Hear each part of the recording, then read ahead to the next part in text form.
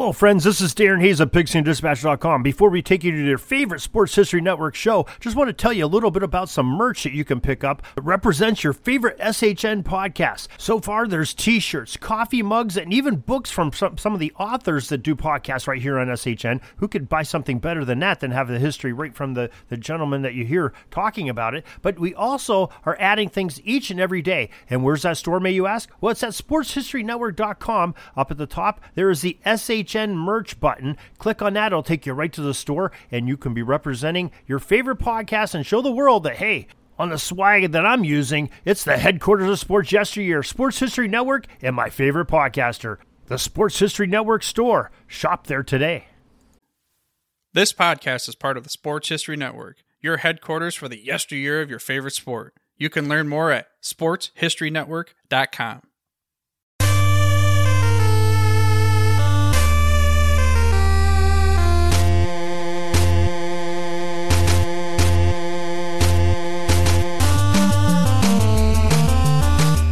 Time for Lombardi Memory, a show that takes you back in time into January or February to the greatest one-day spectacle in all of sports. This is the Every Other Tuesday podcast that looks back at each and every one of the 50-plus Super Bowls and tells the story of who won and why. For the fan who needs more than just a box score, this podcast goes drive by drive, play by play, through the most dramatic games in history. I'm your host, Tommy A. Phillips, and today we have Super Bowl 7 between the NFC champion Washington Redskins and the AFC champion Miami Dolphins. It was held on January 14, 1973 at Los Angeles Memorial Coliseum in the heart of USC country, the final Super Bowl to be held at this historic site. As always, we have a pop quiz and then homework at the end of the episode. The pop quiz question for today is, what event that took place at least one time in all 6 previous Super Bowls did not take place in this game? The answer will come at the end of the podcast. These two teams couldn't have possibly been more different. Redskins head coach George Allen constructed a roster made up of wily old veterans, and his team was called the Over the Hill Gang in response. The Redskins got off to a 11-1 start in 1972, losing just their 3rd game of the season and by only 1 point, while winning all of the others. After their 9-game winning streak came to an end, they lost their final 2 games of the season but still won the NFC East. The Redskins were led by quarterback Billy Kilmer, who took over for Sonny Jurgensen. Kilmer threw for 1,648 yards and 19 touchdowns, while also tossing 11 interceptions. His main receiver was Charlie Taylor, who caught 49 passes for 673 yards and 7 scores. Running back Larry Brown led the team in rushing with 1,216 yards and 12 total touchdowns. In the NFC playoffs, Washington walked right over their opposition. First came Green Bay, a team that had finally recovered from losing Vince Lombardi. The Packers have won the NFC Central title, but Washington dispatched them easily, beating them 16-3. Next came Dallas, who had made a miracle comeback in San Francisco to advance to the NFC Championship game. But again, it was no contest. The Redskins beat Dallas 26-3 to move on to Super Bowl 7. As for the Miami Dolphins, they were very young in comparison to the Redskins. And, of course, this was the most famous single-season team outside of maybe the 1985 Bears. Look up and down their slate of games, and all you see is W's. That's right. the Dolphins won all 14 regular season games, the first perfect team in a regular season since the 30s. 1930s, the Bears. But no team had ever made it through the playoffs unscathed. Now the Dolphins, they beat Cleveland 20-14 in the divisional round to advance to the AFC Championship game at Three Rivers Stadium in Pittsburgh. That's right. As we talked about last week, home field advantage was determined on a rotating basis. So even though the Dolphins were undefeated, they had to go on the road for a playoff game. Nevertheless, they defeated the Immaculate Reception Steelers 21-17 to clinch their spot in Super Bowl VII. The Dolphins had a three-headed monster in their backfield. Fullback Larry Csonka bruised his way to 1,117 yards. Mercury Morris ran for exactly 1,000 yards on the nose, scoring 12 touchdowns. And Jim Kick added another 521 yards. Because of all their running, the Dolphins didn't need to pass the ball much. But when they did, they were in the very capable hands of both Bob Griese and Earl Morrall, because Earl Morrall had to take over for Bob Griese when he got hurt. But by the time of the Super Bowl, Griese was healthy again, and he was ready to lead the Dolphins into Super Bowl VII. The Dolphins won the toss and chose to receive. They couldn't move the ball, though, very much on their first possession, so they punted it away, and they got forced to have the punt because Redskins linebacker Jack Pardee, future coach of the Houston Oilers, made a good tackle on Larry Csonka. Punter Larry Seipel for Miami got away a 50-yard punt, and the Skins started at their own 25. Kilmer threw a flare pass out to Larry Brown, and he got a first down. But that was all the Redskins can do, and they punted it right back. And the next two possessions, more of the same. Redskins defensive end Verlon Biggs sacked Griese, and that helped force a punt. But the Redskins didn't do anything themselves, so they kicked it right back. Finally, Miami got things going on the next drive when Kick ran for a first down to the 47.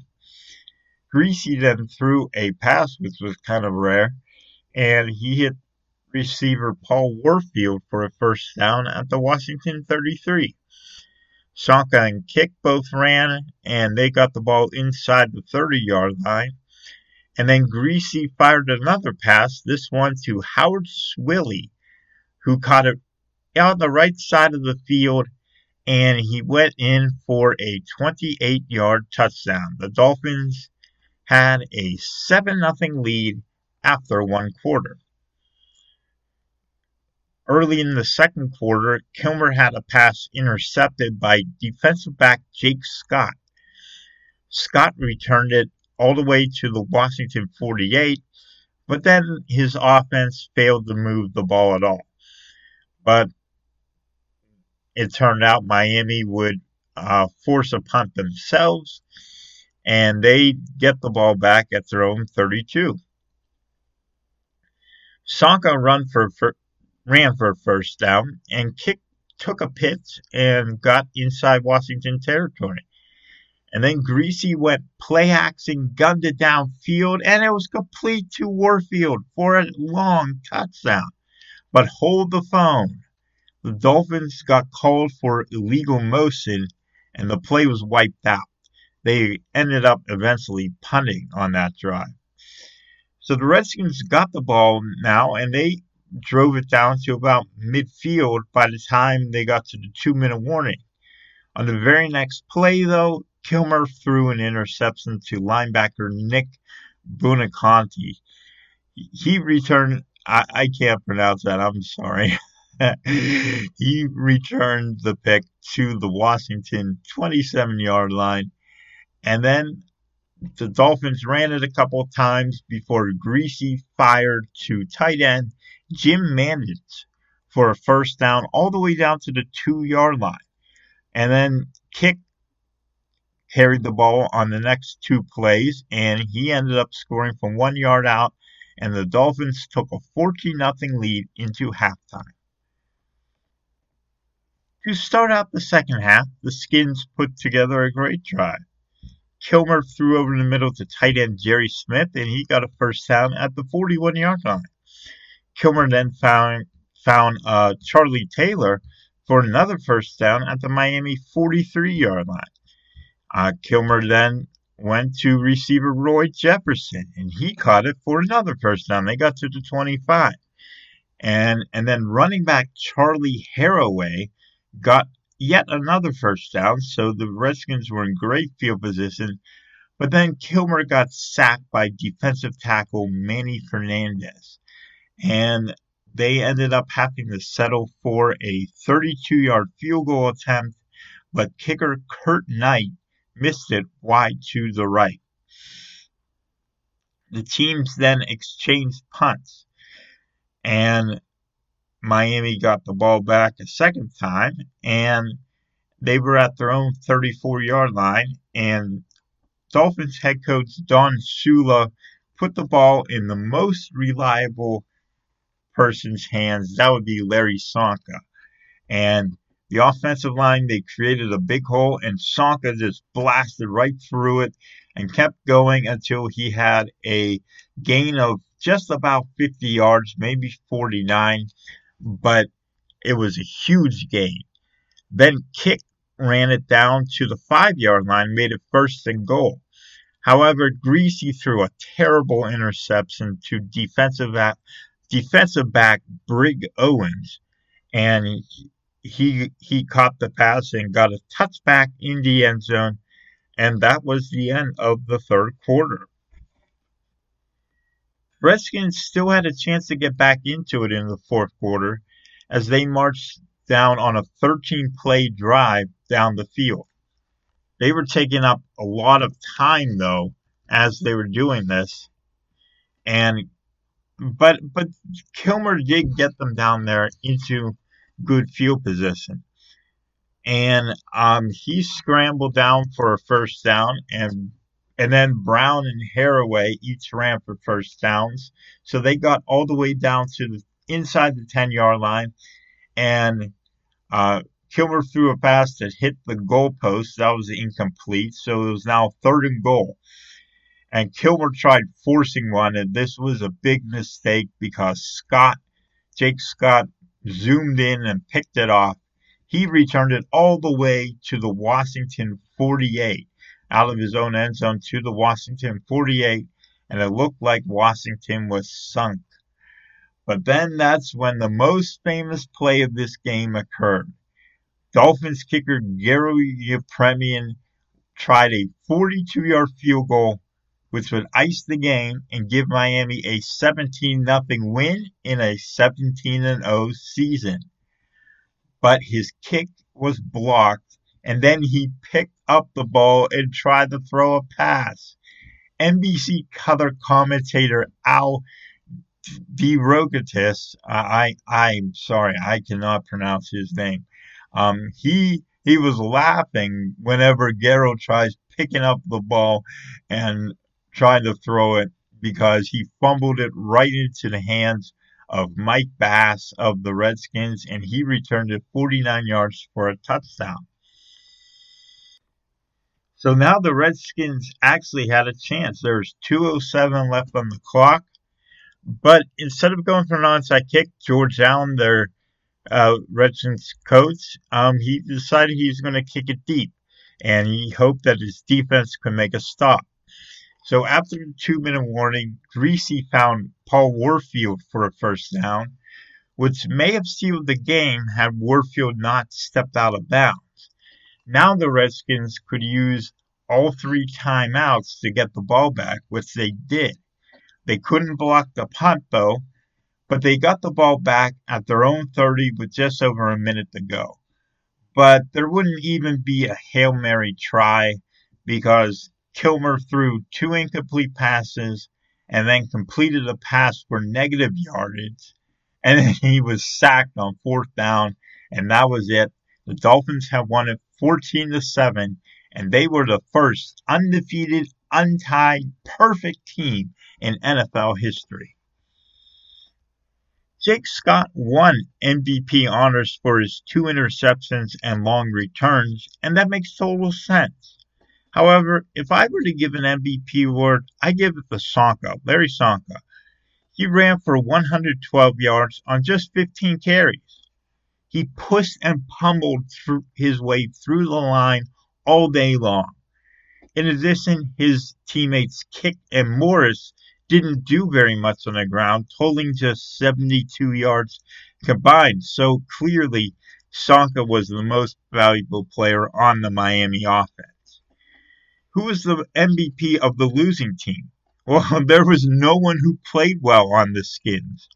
Kilmer threw 3 interceptions and had a putrid passer rating of 19.6. Brown rushed for only 72 yards on his 22 carries and never had a run longer than 11 yards. Jefferson led the receivers with a paltry 50 yards. So I'll give the award to Brig Owens, the defensive back. He had an interception in the end zone that kept the Redskins in it. He was a big part of the Redskins' success in 1972. The least valuable player, who was it? This time I'm giving it to a player on the winning team. Garo Yepremian not only had his only field goal attempt blocked, but then he made one of the stupidest decisions in Super Bowl history, one that put him on Football Follies videos forever. He nearly cost his team the game while not kicking a successful field goal. And that is the answer to today's pop quiz. This was the first Super Bowl without a successful field goal. And it was also the lowest scoring Super Bowl ever until Super Bowl 53 between the Patriots and the Rams. That one at only 16 points as opposed to 21 here. And the Patriots also broke the Dolphins' record in this game for the least points scored by a winning team with 13.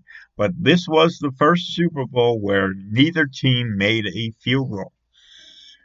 Who was the best player in this game you don't remember? How about Larry Seiple, Miami's punter? He kicked it 7 times for over 300 yards, averaging 43 yards per kick. That's pretty impressive. What was the play of the game? Well, it wasn't Garo's gaff, because even though that's the most memorable, it ended up not deciding the game. Instead, I have to give that to Jake Scott's interception in the end zone and long return in the 4th quarter. That put the game on ice, or would have put it on ice, if not for Yepremian screwing up. And the biggest play that no one remembers, well, that would be Owens' pick in the end zone to prevent Miami from going up 21-0. Owens made that interception, and if the Dolphins would have scored there, not even Yepremian could have thrown away the win. That may not have turned the outcome of the game, Owens making that pick, but it was certainly an important moment that has been forgotten. Finally, I'm giving you some homework. These are books you should read about the 1972 season, and boy, I've got a lot of them this week. We've got Perfection, the inside story of the 1972 Miami Dolphins' perfect season, written by Bob Griese and Dave Hyde.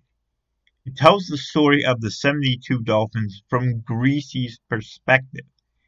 If you want a player's perspective on the losing team, though, you can go with Over the Hill to the Super Bowl, written by Brig Owens. This one reads like a diary, and it's very entertaining. Both of those books, first-person view of the season from the Dolphins, from the Redskins.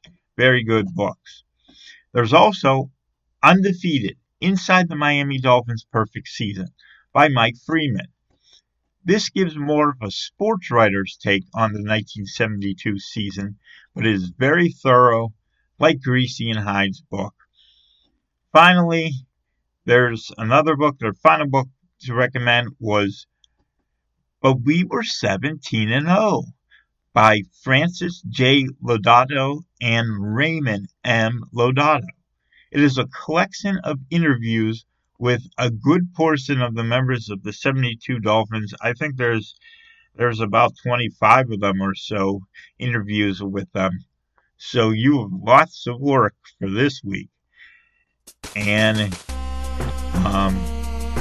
very interesting Super Bowl with Super Bowl 7. Low scoring, but ended up being a pretty interesting game in the end.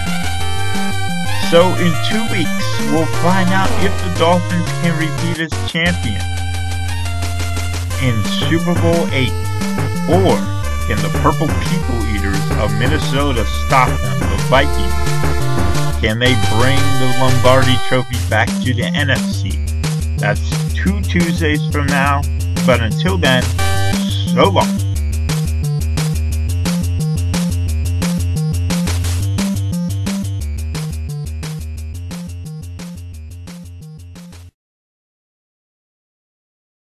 Hey there, sports history fan. This is Arnie Chapman, aka the Football History Dude, and I wanted to thank you for stopping by to listen to another episode here on the Sports History Network. Our podcasters are passionate about uncovering and sharing sports stories from yesteryear. And if you didn't know it already, we have over 30 shows across the network covering all sorts of sports history topics. In fact, here's a glimpse into one of our awesome podcasts here on the network. Each week, the official Football Learning Academy podcast will take you deep into the history of pro football through interviews with players, coaches, or administrators in the NFL, as well as interviews with Pro Football Hall of Fame selectors, authors, and historians. You'll learn how the game evolved and important moments that shaped the sport into what it is today. And don't miss the Pro Football History Nugget of the Week. Listen to the official Football Learning Academy podcast on the Sports History Network. How about that? I bet you're super hyped to go listen to that new podcast, right?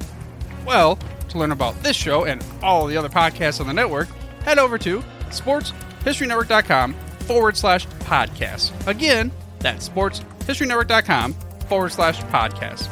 Head over there today to find your next favorite sports history podcast.